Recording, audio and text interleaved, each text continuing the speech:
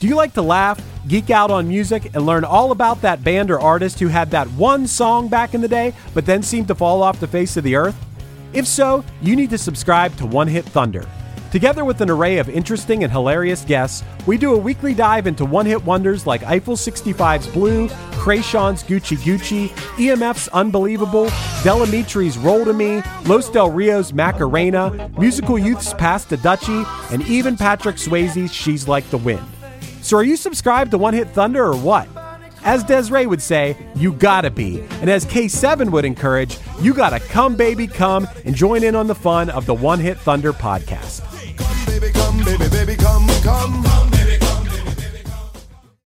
Hello everyone, we're Superhero Stuff You Should Know, and if you think you know about superheroes and comic books, think again. We got romance. We got action. Romance? We got comedy. We got everything you need, man. Come on down to Superhero Stuff You Should Know for all your superhero needs. I don't know about this romance. What part are you talking about? We've got all kinds of sketches, and then deep dives on top of that. Come on down to Superhero Stuff You Should Know. All right, so come on down to... Wait, why did I say come on down? To Superhero Stuff You Should Know.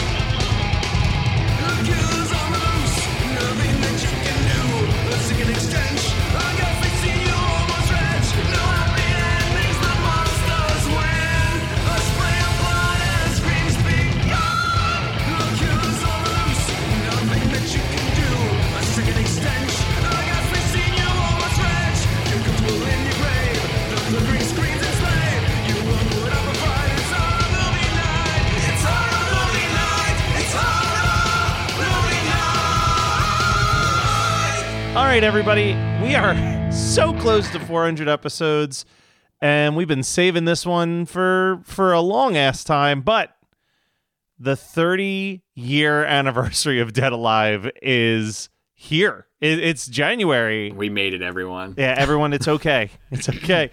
But I thought, what a good excuse to sit down and watch a movie that I, throughout my high school and early college years, watched on a regular basis and then probably have not actively put this movie on in over a decade, if not longer. Yeah, I think the same thing. I was like, when was the last time I watched this? Because my first note is, well, after the lambasting that everybody's been giving me for not jizzing my pants over Streets of Fire, I'm like, I don't even want to touch a classic like Dead Alive. And then, and so my first note is like, man, this is going to be bad because I'm going to be critical of it, and because I haven't watched it in like a decade easily. Mm-hmm. And then, 10 minutes in, I'm like, this is a good time. And 20 minutes in, I'm like, this is the best decision Matt has ever made for the show.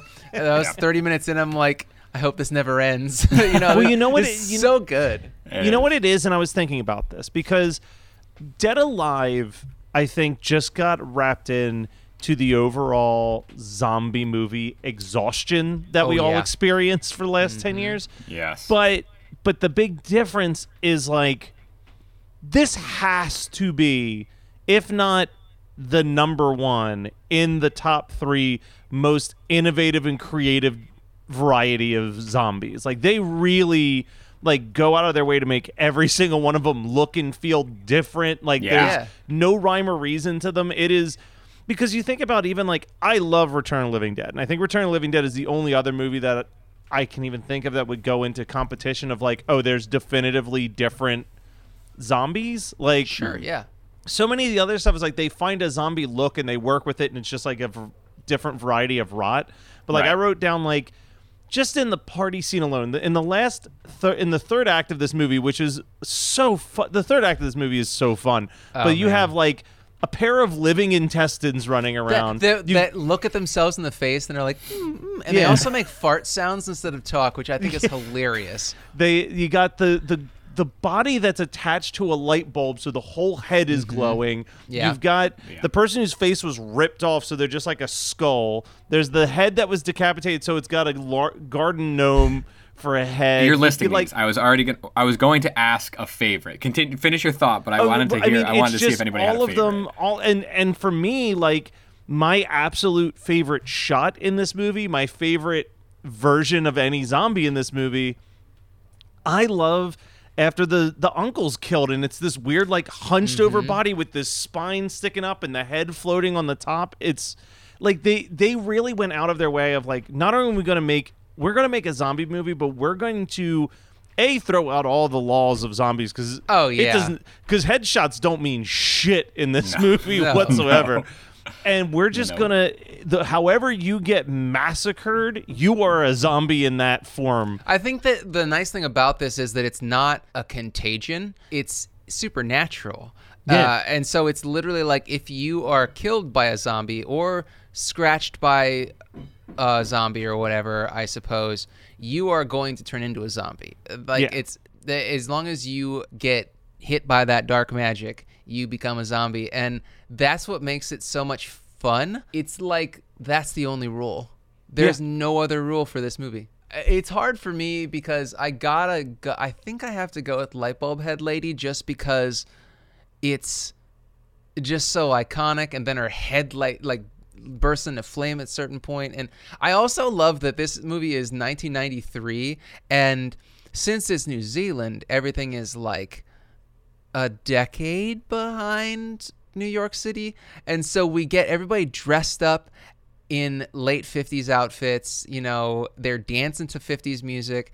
There's greasers. All the women have beautiful like bob haircuts. Yeah, I was wondering if I missed a thing that had like a timestamp of like, oh, it's 1963 or something. I'm pretty sure this is just New Zealand 1993. Yeah, I think New Zealand just looks that way. Yeah. The light bulb lady is mine too. I just think it's so simple and so effective that I love it. In the face of so much in the face of so much happening, so it's like just a simple thing. I love it. So I just checked though. It does say under the wiki plot, the first word is in 1957. So it is a period piece. It's a period piece. Holy shit. The fact that I didn't know that after all these years. This movie was one of the last movies that I finally conquered in my like senior year of high school, because I was like, this is like the goriest movie. It's like a splatterfest. This was like the early days of the internet. There weren't like, this a lot box art held back nothing. I know. The thing that between this and Luther the Geek, so those were the last two horror movies that I watched due to my fear of the covers, right? Yeah. It's weird because they're very similar shots on them. On the back of Dead Alive, it's the guy who's getting his rib cage ripped out. Yep. That fucked with me so bad as a child that I was like, nope, I don't want to watch this movie. And it took me until I was 18 to watch it finally. Then with Luther the Geek, it was the guy who had his chest all chewed up by Luther and his nasty metal teeth. So it's by his Invisalign. Yeah. his Visalign. His Visalign. You know what's it's so funny because Kyle is just I was like never going to pick Luther the Geek for the show. Kyle kind of just sold it for me. Yeah, there we go. It's funny. Jonathan literally just sent me, I guess, one of the multiple Instagram pages that just post clips from movies, posted a Luther the Geek one recently because he sent it to me. Wow. I wanted to call out because you're telling your story of the VHS case, and this was one that scared me before I started watching horror movies for sure. Like, this was one where I saw the front cover at the video store and was like, huh. And then I flipped it around and it was like, oh, God. Yep. But you have to remember that one of the first movies that made me get into horror films was watching Frighteners. And I think it was the second that I found out that the guy who made Frighteners made Dead Alive, I was like, let's fucking go. So I think I watched this movie when I was like 12. I think me and my friends apart? About so, yeah. 93, 95, or is it 93, 96? I'm 95, so 93, 95. So 2 years. Was Frighteners what he went to after doing this movie? Oh, no, 96. Frighteners was 96. So 3 years split. It was this, Heavenly Creatures, Frighteners, Lord of the Rings. And I started watching the extended cut of Fellowship of the Rings last night when I couldn't sleep. And I watched about maybe 10 minutes, fell asleep. 3 hours later, it's not over yet. Yeah. But here's the thing, and it's worth celebrating because I don't think that we'll ever see Peter Jackson make another movie like this. No. But what I do appreciate about Peter Jackson and Sam Raimi is that they have taken themselves from these obscure, at the time, low-budget splatter films into literally, like, Spielberg-level directors, where it's like when their film comes out, it's a big deal. They're up there with a Steven Spielberg and a James Cameron. But you can tell in even the most mainstream films that they make that their heart and soul still lies in their horror roots. So much so that apparently, I haven't watched this movie since it literally came out, but in his 3-hour version of King Kong, there's literally a crate that says Sumerian rat monkey across the side of it when they're in a plane. Like, he knows. You just gotta hold on to those things. And, like, I love that for him. Yeah, I do. I fucking do. I love that for him. Yeah. So let's talk about this movie though, because kicking it off. I used to get the cover confused with Bulworth. So no, I mean, also had somebody coming out of a mouth. That is So this is actually only the second watch for me. Really? I couldn't do it. Like, I've watched a lot of gross shit. Purposefully, and that first dinner sequence. Oh, the custard. The custard scene. It's. I have a note that's like, this is still the most fucking disgusting thing I've ever watched for this show. It's so did you hear? Foul. Did you hear that the New Zealand ratings board loved the movie so much and thought that it was so playful that they wanted it to give it what would be the equivalency of a PG-13 rating?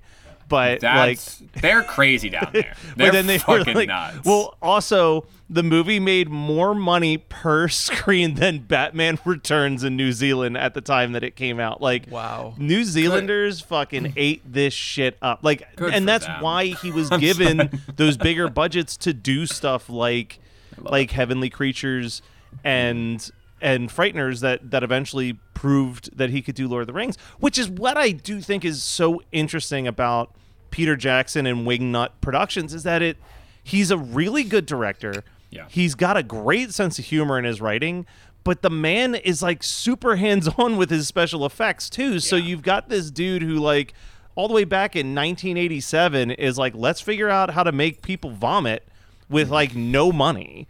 And then was so successful at it. People were like, well, here's money. Can you make things that don't necessarily make people vomit? And he's like, yeah, let's figure it out. Like, yeah, we can do that. He's literally, I guess, as I'm making all these comparisons, the person he's most comparable to is like a George Lucas. Like, you look at like what George Lucas did in 1977 with the first Star Wars movie, and it's like, oh, well, if that's what he can do with a very low budget as like a indie filmmaker, essentially, let's just keep tossing him money and see what he can do. Now, unfortunately, both of them have a similar trajectory of, like, they started to make bad movies. Wait, what are Peter Jackson's bad movies? I don't think King Kong is that great, and it certainly doesn't need to be 3 hours long, and I wasn't blown away by Lovely Bones either. But those are neither of those have graced my eye holes. Yeah, and the Hobbit movies are mostly unnecessary. Did he do those though? He did all 3 of the Hobbit movies too. Yeah. So I think that they were just like, here's a CGI fest. He's like, that's fine. I'll take the paycheck. I've talked about this on a couple podcasts before, but I am obsessed with this weird trait. I mean, timely because that 90s show will be on Netflix by the time this episode comes out. But Topher Grace has this obsession with re-editing things. So he infamously... What? Yeah, he found a love for editing. So, like, he made the Topher Grace cut of the Star Wars prequels where he took all 3 movies and re-edited it down to an hour and 45-minute movie that just hits all the plot points. Oh, that's his? Yeah, I've heard about it. I didn't know it was Topher fucking Grace. Yeah, Topher Grace. But he also did the definitive Hobbit where he's like, let's just get this down to the bare essentials, and took those 3 movies and edited it down to like an under 2-hour movie that just follows exactly the book of the Hobbit with no like divergence into like weird subplots. I mean, I guess doing the Lord's work. Yeah. I think one of the other ones we don't know which Lord it is, but we one do of the other know. ones was that. Oh, what was that sound? That was "Let's Kill the Pain." And look, there's a rat monkey riding a pill rocket. Love it. I have one too. It's a painkiller inspired sour. What do you got? I have Headhunter, which is because I was like, I have to have a beer, and this is my favorite beer probably of all time. And because I had to have a beer because Bread Alive. Oh, God damn it. All right. So I mean, we've been jumping Very all nice. around. I doubt that someone subscribing to Horror Movie Night is listening to this episode with no knowledge of the movie, so we don't really have to cover any of the main bits. But there are parts I want to bring up. First of all, when I hit play on this movie, one of the things that I did not realize was still very fresh in my head was how quickly I remembered the theme music to the opening of this movie. Like, it's cheap. You're alone in that. It's like a cheap Casio keyboard type song, but I was like, oh, I remember this song. Like, I definitely remember this. When I first bought this on VHS, accidentally bought the R-rated version of this movie, and I have never owned something more worthless. like the way I think the movie is literally loses like 20-something minutes of footage. Holy like it shit. is like 80-something minutes long on a movie that's an hour and 40 with like the gore cut out. And I remember distinctly the opening scene. This is why I wrote this down. When he gets like kicked off the back of the truck and they're like Singaya or whatever they're saying, Yeah, and then they bring up the knife. It would just cut to like a very zoomed in of his face screaming every time that it would normally cut to the limbs being cut off. And that was how the whole movie was edited. Like, let's just zoom in on someone's face yelling and not show even 1 second of blood or gore anywhere. It's a bad start. Wild. Oh my! That's a bad start. If you have knowledge of what this movie's going to provide and offer you, it's a bad start. And I had seen the unrated. Like, I had rented the unrated Yeah. and then bought the VHS at the store. Damn shame. And within like 5 minutes, I was like, I've made a mistake. And I like looked at the back of the box and saw the R and was like, oh no. Dude, not forget, because like I said, I've only seen it twice. But when we talk about horror comedies, I feel like this isn't on the list often. Maybe No, I'm it's just not. like No, but you're it's- right. I think it's just too old. It's got to be too old. Like, it's not in a horror comedy boom that people gravitate towards to talk about. Well, it's also in And, the like, early 90s, which is such a bad time historically for horror. Like, Yeah. people And yet, were not like, seeing horror movies. We're literally doing at least a month and a half, if not 2 full months of 1993 releases in a row. I hope you guys noticed this. I did it. I would put money down, in all honesty, Scott, that if you were to look through our back catalog and pick out the episodes that we liked the most, I think an overwhelming amount of them would be between 1990 and 1995. Like, because I think these it's movies, also because we didn't grow up with them and we're coming to them as adults, like with fresh eyes. I don't know. I I have wonder gone what on the the most, record like- that I love the 90s. I think that the 90s, the first We half of the know. 90s You? has... I know, shocker. But no, like 90s horror in general, like I feel like there is the pre and the post Scream, and I'm for both of it. Like the pre Scream is so weird and wacky, and then like the post Scream world is so like every movie feels like a Dimension Films format that it's like you could put on a movie from 1998 that you've never seen in your entire life, but if you've watched like more than 3 movies that were inspired by Scream, it immediately feels like this nice, comfortable place It's that a you've warm been blanket. a million Hell times. yeah. Like it's Yeah. So I'm all for it. Well, Almost and- any 90s horror movie, I have a soft spot for. Yeah. And didn't we get 2 Metamorphosis movies in 1992? So Yeah, I same mean, you year. gotta We- love the beginning of the Fucking year. 90s too. It's a great place to start. I do wonder what the most talked about year like that we've had on the show is. So I'll have I can to- find that out. I was gonna say, Scott's that'd got be a nice interesting. I'm Excel making a spreadsheet. goddamn note. That'd be nice stats. I love these Yeah. stats.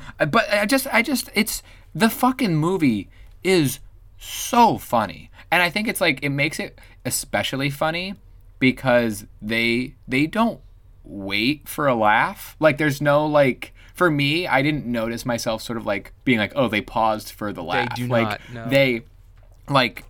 they're the pacing of the comedy is perfect. It's fucking perfection.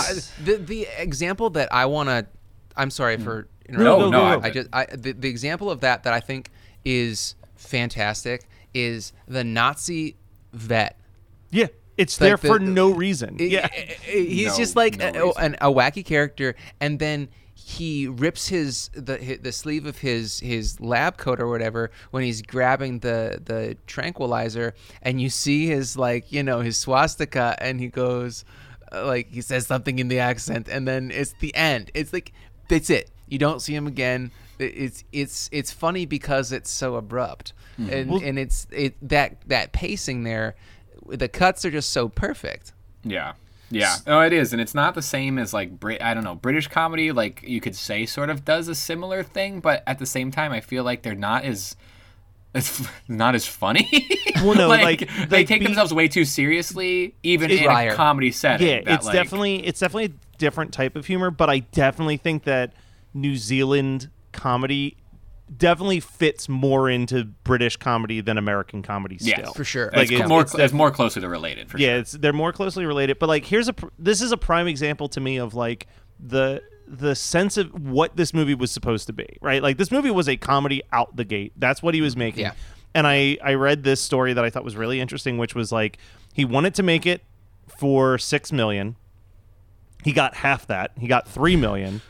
And then he finished filming the movie, and they still had budget left over. So the scene with the baby in the park was shot after the fact just because they had money to burn.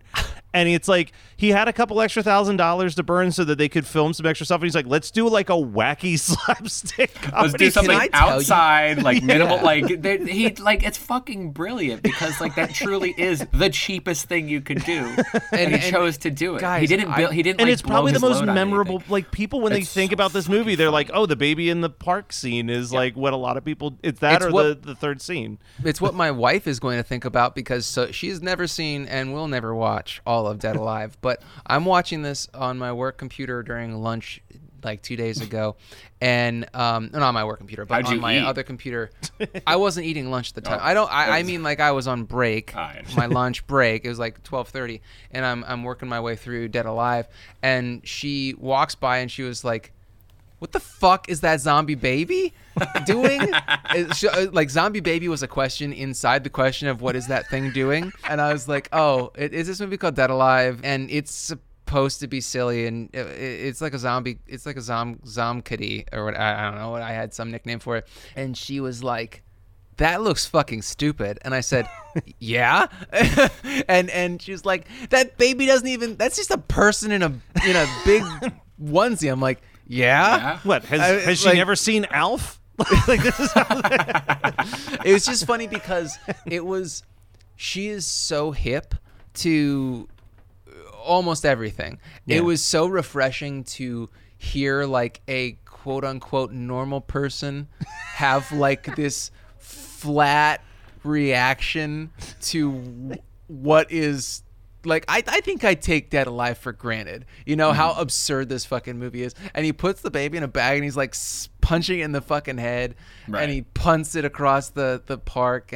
And Megan was like sort of stopped dead in her tracks because she was transfixed by the stupidity. And I was like, it's supposed to be dumb. It's supposed to be dumb. Well, that's a good point. I feel like I do take it for granted too, because watching it this time, that first time it disgusted me, and I was totally turned off from it. But like now I'm like, oh, I've seen a lot of shit now in my time that is, I don't know, like just not fun. That's the thing. You know?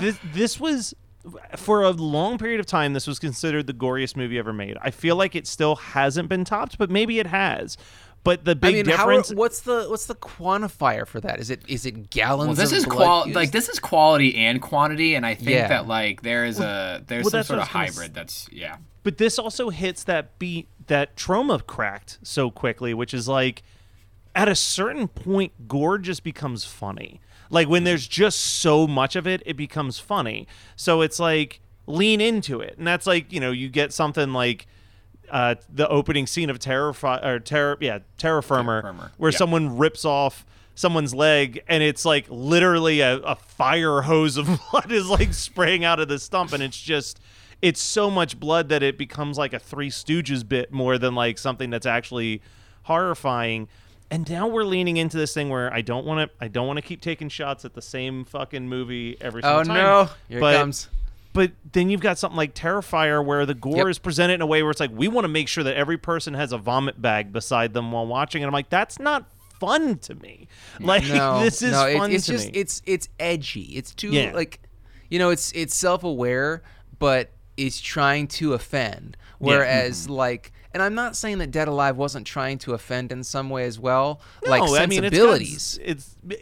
it's very lighthearted though. Like Yeah. I get I think it's the charmingness of it. Yeah, and I get why. Like, I think what's interesting about that story, where like the people in New Zealand wanted to give it a PG-13, makes sense to me, because you have to think that like everywhere else is less oppressed than America with their rating We system. started with fucking Puritans. Yeah. Like, it's, of course. But it's like they looked at this and they're like, yeah, this is bloody as hell, but like who could ever take this seriously? Right. And, like, And there's yeah. no real boobs in this movie. There's no so. real like scares. Like, No. it wasn't like there was, like there's no. Everything's like every person and everything is there and presented as there. Like there's very few scares, except maybe the big mama monster at the end, like sort of like the illusion or the leading Yeah. up to that. But it's like, that's really Goosebumps level shit. I mean, we're watching we're watching the hands come out of the dark. Yeah. And it's like, I mean, that's the scariest thing. Quote Yeah, unquote, I just you know? there's so much I like about this movie, also in the sense of you are like I don't think I ever truly realized this until this watching, or maybe I realized it when I was 20 and then forgot because I didn't watch it for 17 something years. Yeah. But like in my mind, I was always like, yeah, this movie's got a ton of great practical effects and there's a claymation monkey. But it's like, man, they employ puppetry in this. They employ a lot of claymation. They Everything. employ a lot of stop motion, like Miniatures, miniatures, like- reverse shots, like all I of the didn't stuff with the notice intestines. miniatures. Yeah, the intestines. I didn't notice that the miniature of the giant mom going up the stairs until this Oh. watch. Yeah, And like, It was yeah, so forced good. perspective and It was so miniature good. shit. Yeah, like, yeah. it was so good. It's super impressive what they did. It is. The only other thing that I have written down that I want us to discuss is like we did mention the dinner and the custard scene, which is super effectively gross, but like Grosser There's than ear. the second dinner scene, which has all the like it's somehow like when that. they're eating eggs, it's Yeah. always Yeah. got to be something It's like something fucking yellow gooey and nasty and- and God. yeah. It's phlegmy. And also, that's not how you eat. Like, no, I've never Don't seen cook anybody your eat eggs like that. I know they're zombies or whatever, but they please deserve to be make them treated with they respect. deserve cooked eggs yeah. for the also, love of God. cook those eggs a little bit more. Those little were some funny fucking ass more. eggs. But there are so many gross scenes that, or moments that are like, oh, that does make me feel a certain way. And like the two that I wrote down that I think are kind of unexpected, because people always jump to the custard scene. That custard scene is vile. Can't do But it. like the embalming scene where like all of the all orifices the eyes, explode, like I'm like, Are all that's goo. pretty gross. And then the gurgling sound anytime the nurse's head is off is like so I gross. love the nurse's design. The like nurse- her loose oh, yeah. head. That Yeah. scene is great when Yeah. he's just trying to like basically wrangle her into the basement. And there was no mechanism unutilized by having Yes. this like almost severed head nurse. Like everything that you could have thought to happen, from feeding to gurgle, like all of it Yeah. happened. It literally And it was all so happened. fucking funny. And just in keeping with last week's episode when we did Children of the Night, this is another movie where, dear Lord, does Peter Jackson pick some weird camera angles, but it totally works and makes sense in this. And like the the two biggest examples I can think of both involve the uncle.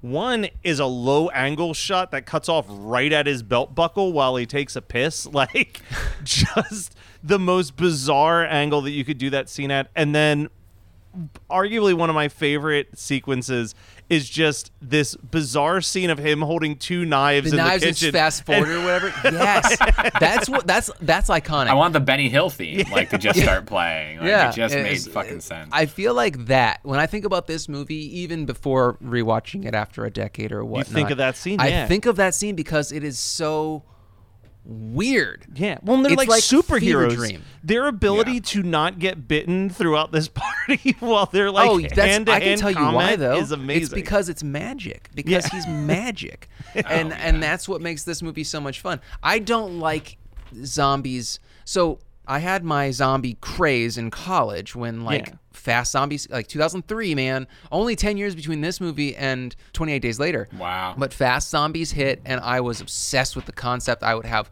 nightmares about getting eaten by zombies 4 or 5 times a week. It was just this whole thing. But like, I definitely, it was way too much. I overdosed on zombies, and just didn't go to it anymore. But that's why the enduring zombie movies that I can still enjoy now are not Contagion movies, because Contagion movies are not fun. They're too fucking real. I mean, especially in 2023 after what we went through 3 years ago and all that, and still continue to go through. But like, this is all magic, and so it doesn't matter if they get goop in their mouth, and it's funny if they get goop in their mouth, and then he kisses Paquita's head and like a line of goo comes off of his mouth. I mean, Dude, they're fun little things. Caked. He's going to be a creature feature, right? Yeah, he's going to be a creature feature. He is. That's right. It's his third ever convention, his first in the United States, and we're going to be there, folks. We're going to fucking on March be there. 17th to the 19th in beautiful, historical Gettysburg. Come and check out Horror Movie Night. More information to come. Do you like to laugh, geek out on music, and learn all about that band or artist who had that one song back in the day, but then seemed to fall off the face of the earth? If so, you need to subscribe to One Hit Thunder. Together with an array of interesting and hilarious guests, we do a weekly dive into one-hit wonders like Eiffel 65's Blue, Krayshawn's Gucci Gucci, EMF's Unbelievable, Delamitri's Roll to Me, Los Del Rio's Macarena, Musical Youth's Pass the Dutchie, and even Patrick Swayze's She's Like the Wind. So are you subscribed to One Hit Thunder or what? As Desiree would say, you gotta be. And as K7 would encourage, you gotta come, baby, come and join in on the fun of the One Hit Thunder podcast. Come, baby, come, baby, baby, come, come. Come, baby, come, baby, baby, come. Hello, everyone. We're Superhero Stuff You Should Know, and if you think you know about superheroes and comic books, think again. We got romance. We got action. Romance. We got comedy. We got everything you need, man. Come on down to Superhero Stuff You Should Know for all your superhero needs. I don't know about this romance. What part are you talking about? We've got all kinds of sketches, and then deep dives on top of that. Come on down to Superhero Stuff You Should Know. All right, so come on down to... Wait, why did I say come on down? To Superhero Stuff You Should Know. It is mind-blowing and heartbreaking how many original scripts are written every year but are never made. So we seek out these scripts and bring them to life with full audio production and professional actors. Check us out at Undiscovered Scripts, Movies made of paper. wherever you get your podcasts. Free. All right, Scott, you got a question for me? I do. After picking this magic piece of cinema, how would you continue the night? I'm going to pick a contemporary film. I'm going to pick another film that celebrates its 30-year anniversary this year. It is also a film similar to Dead Alive that represents kind of the last dabble in horror for a while for a infamous splattertastic director of the late 80s, early 90s. And I'm going to go with Army of Darkness. I feel like Peter Jackson and Sam Raimi, they're just hand in hand. 1993, they're both putting out what would kind of be the last true like gorehound movie for them. And I mean, talk about a movie that could have been PG-13, like Army of Darkness. Oh, is tame as hell. I actually think that it's. Are you trying to tell me that it's not PG-13? It's an R-rated movie. Yeah, I never knew that. I always thought of it as PG-13. But I mean that kind of from that point on, you know, Peter Jackson goes and makes Heavenly Creatures, and Sam Raimi makes, I think, A Simple Plan. He'd do anything. Yeah, like I'm a dick. I'm a dick. God damn it! Oh, but yes, sorry. they go in there. They start to like work their way through doing like more classically like, oh, these are films that could play at festivals, and these are films that could get. I think both of their films after these, I had to do the research, but I'm pretty sure if A Simple Plan was the movie he did after Army of Darkness, and Heavenly Creatures was the film that he did, that Peter Jackson did after Dead Alive, that both of them literally followed up their movies with films that were nominated for Oscars. So like, absolutely fucking wild. It's a crazy. I mean, I think that's also just like kind of a little dream success story that like you and your friends can make the most absurd shit that you want, and then you can get to a point like Sam Raimi where he's like, oh, I'm only going to make maybe one movie a decade now because I don't have to. It is the dream. At some point, you want to not do your art anymore, except for when you want to do it. Yeah. Or get paid for it. Yeah, God you don't want bless. to. No one. I think that certain people. I don't even think certain people. I think any director that you ask, it's like, all right, do you want to still be doing this when you're 60? The answer would be like, yeah, sure. but it'd be like, do you want to be having to do like commercials and all of like the shit that you did out of college to stay afloat? It's like absolutely fucking not. No. Yeah. No, thank you. Kyle, what about you? Catching you while you're drinking. Yeah, I have two. Hit us. I think I'm gonna go with The Gate. Ooh, that's an interesting pick. And I would probably put The Gate first, Dead Alive second. Yeah. I just think The Gate has a lot of fun effect stuff too. Mm-hmm. I mean, Dead Alive. I mean, the thing that you'd said, and I had thought about this before. Obviously, I picked this one before, but the thing that you said about New Zealand trying to make it a PG-13 movie, I was like, The Gate is this sort of like for kids, not for kids horror that just and. Again, with the special effects and stuff that they utilize and lean on, I just think it would just be a really fun night. yeah, it's a good. I could that. get down with that. And support I that would pick. go with From Dusk Till Dawn because they are so similar in the amount of blood used, but that's not the reason. The reason is because when Lionel beats somebody with their own limb.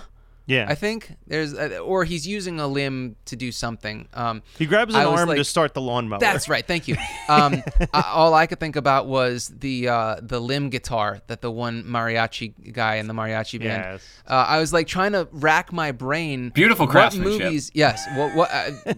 That's what you like to call tonewood.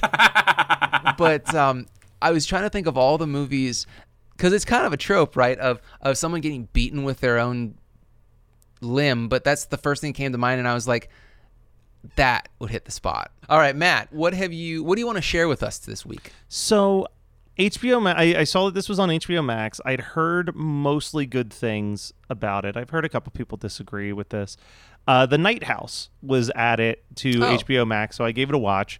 I think it's Bruckner's good. Before, Yeah, like from like a year ago. Yeah.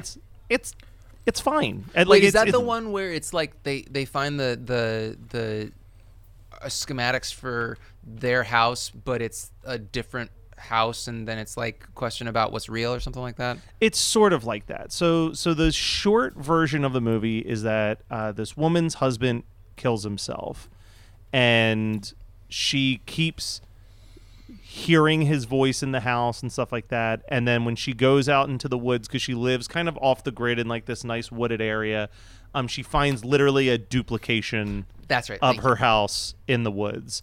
And it kind of unlocks, like, was he cheating on her? Like, did he have any of these dark secrets? And it's actually a fun kind of like low energy, low stakes, like pseudo ghost movie for the most part.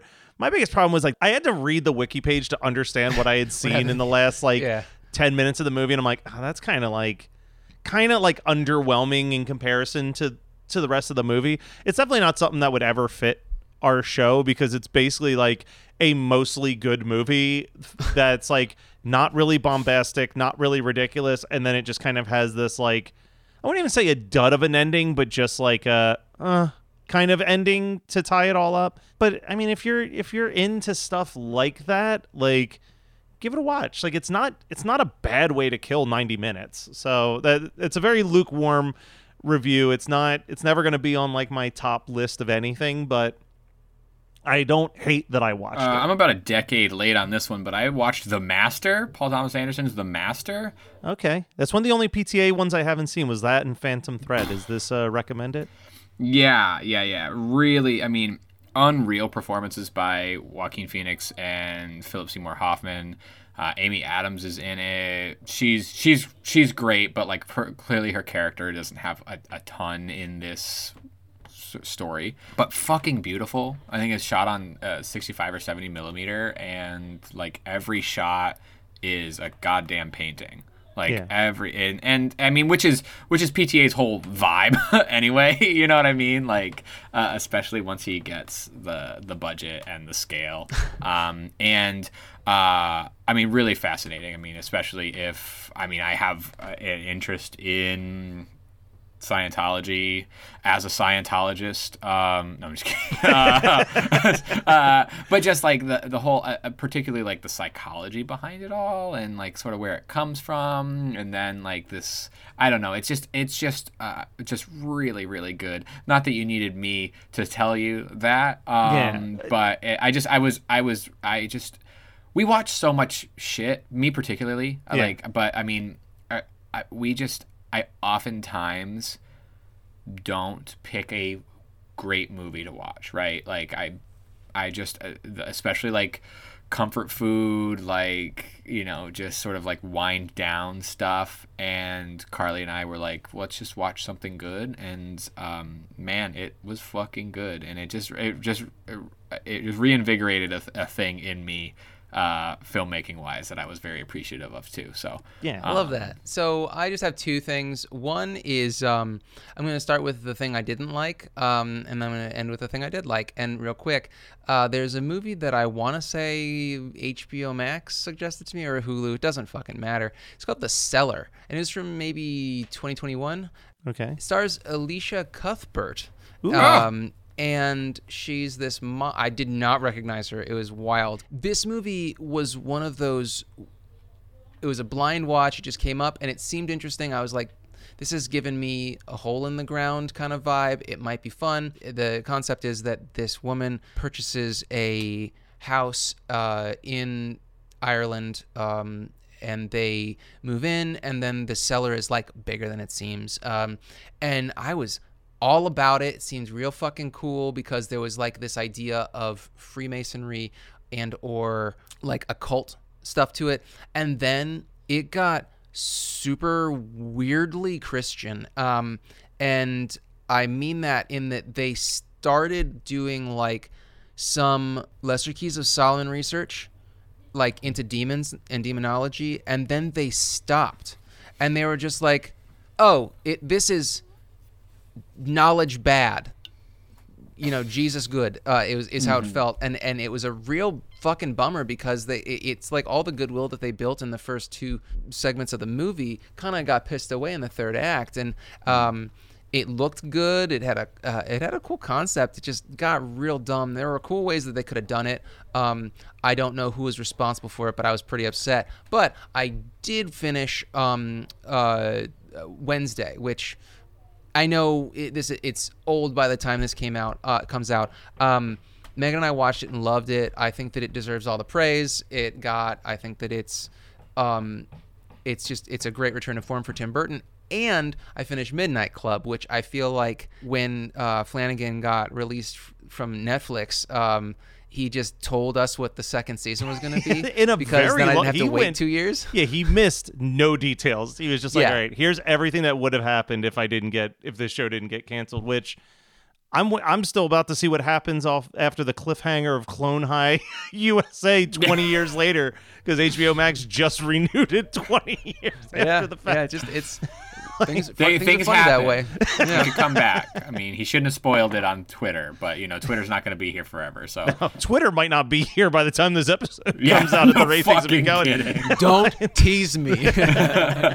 My only criticism, and it's light criticism, is that it wasn't out there enough. It felt a little safe. But that's fine. Yeah. It was for the masses. That's it. I also, and this is something that I've had an argument with the Bingetown kids about, and it stems all the way back to me loving Bly Manor and them feeling lukewarm towards it, and they felt lukewarm towards Midnight Club as well.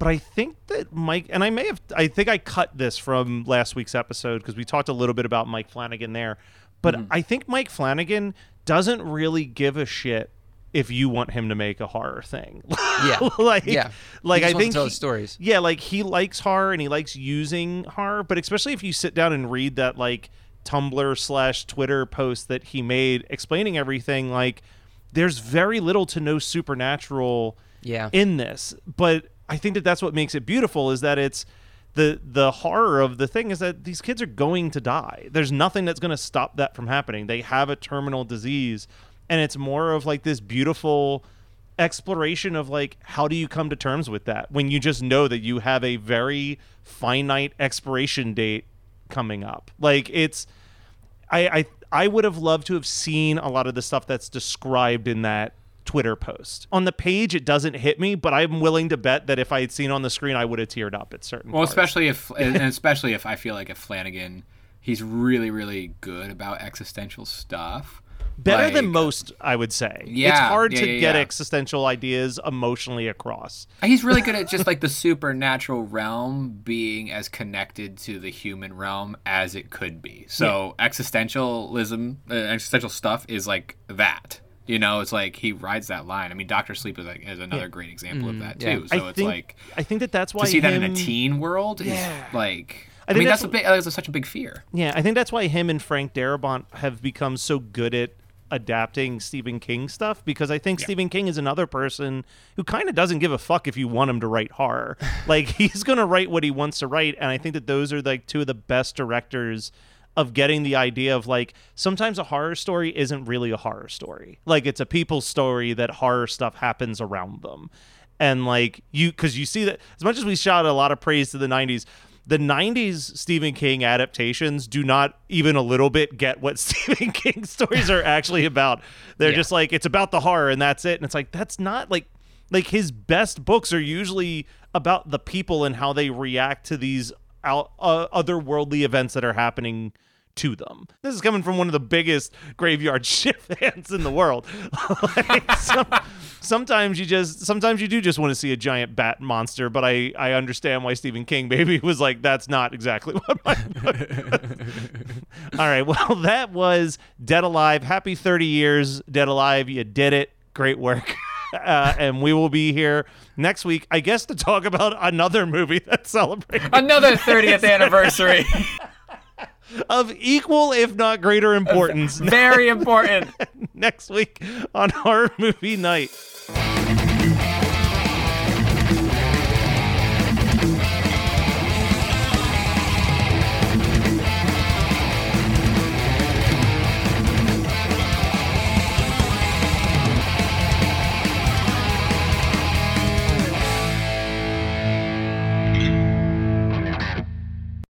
Do you like to laugh, geek out on music, and learn all about that band or artist who had that one song back in the day, but then seemed to fall off the face of the earth? If so, you need to subscribe to One Hit Thunder. Together with an array of interesting and hilarious guests, we do a weekly dive into one-hit wonders like Eiffel 65's Blue, Krayshawn's Gucci Gucci, EMF's Unbelievable, Delamitri's Roll to Me, Los Del Rio's Macarena, Musical Youth's Pass the Dutchie, and even Patrick Swayze's She's Like the Wind. So are you subscribed to One Hit Thunder or what? As Desiree would say, you gotta be. And as K7 would encourage, you gotta come, baby, come and join in on the fun of the One Hit Thunder podcast. Come, baby, come, baby, baby, come, come. Come, baby, come, baby, baby, come. Hello, everyone. We're Superhero Stuff You Should Know. And if you think you know about superheroes and comic books, think again. We got romance. We got action. Romance. We got comedy. We got everything you need, man. Come on down to Superhero Stuff You Should Know for all your superhero needs. I don't know about this romance. What part are you talking about? We've got all kinds of sketches and then deep dives on top of that. Come on down to Superhero Stuff You Should Know. All right, so come on down to... Wait, why did I say come on down? To Superhero Stuff You Should Know. You're listening to the Geekscape Network.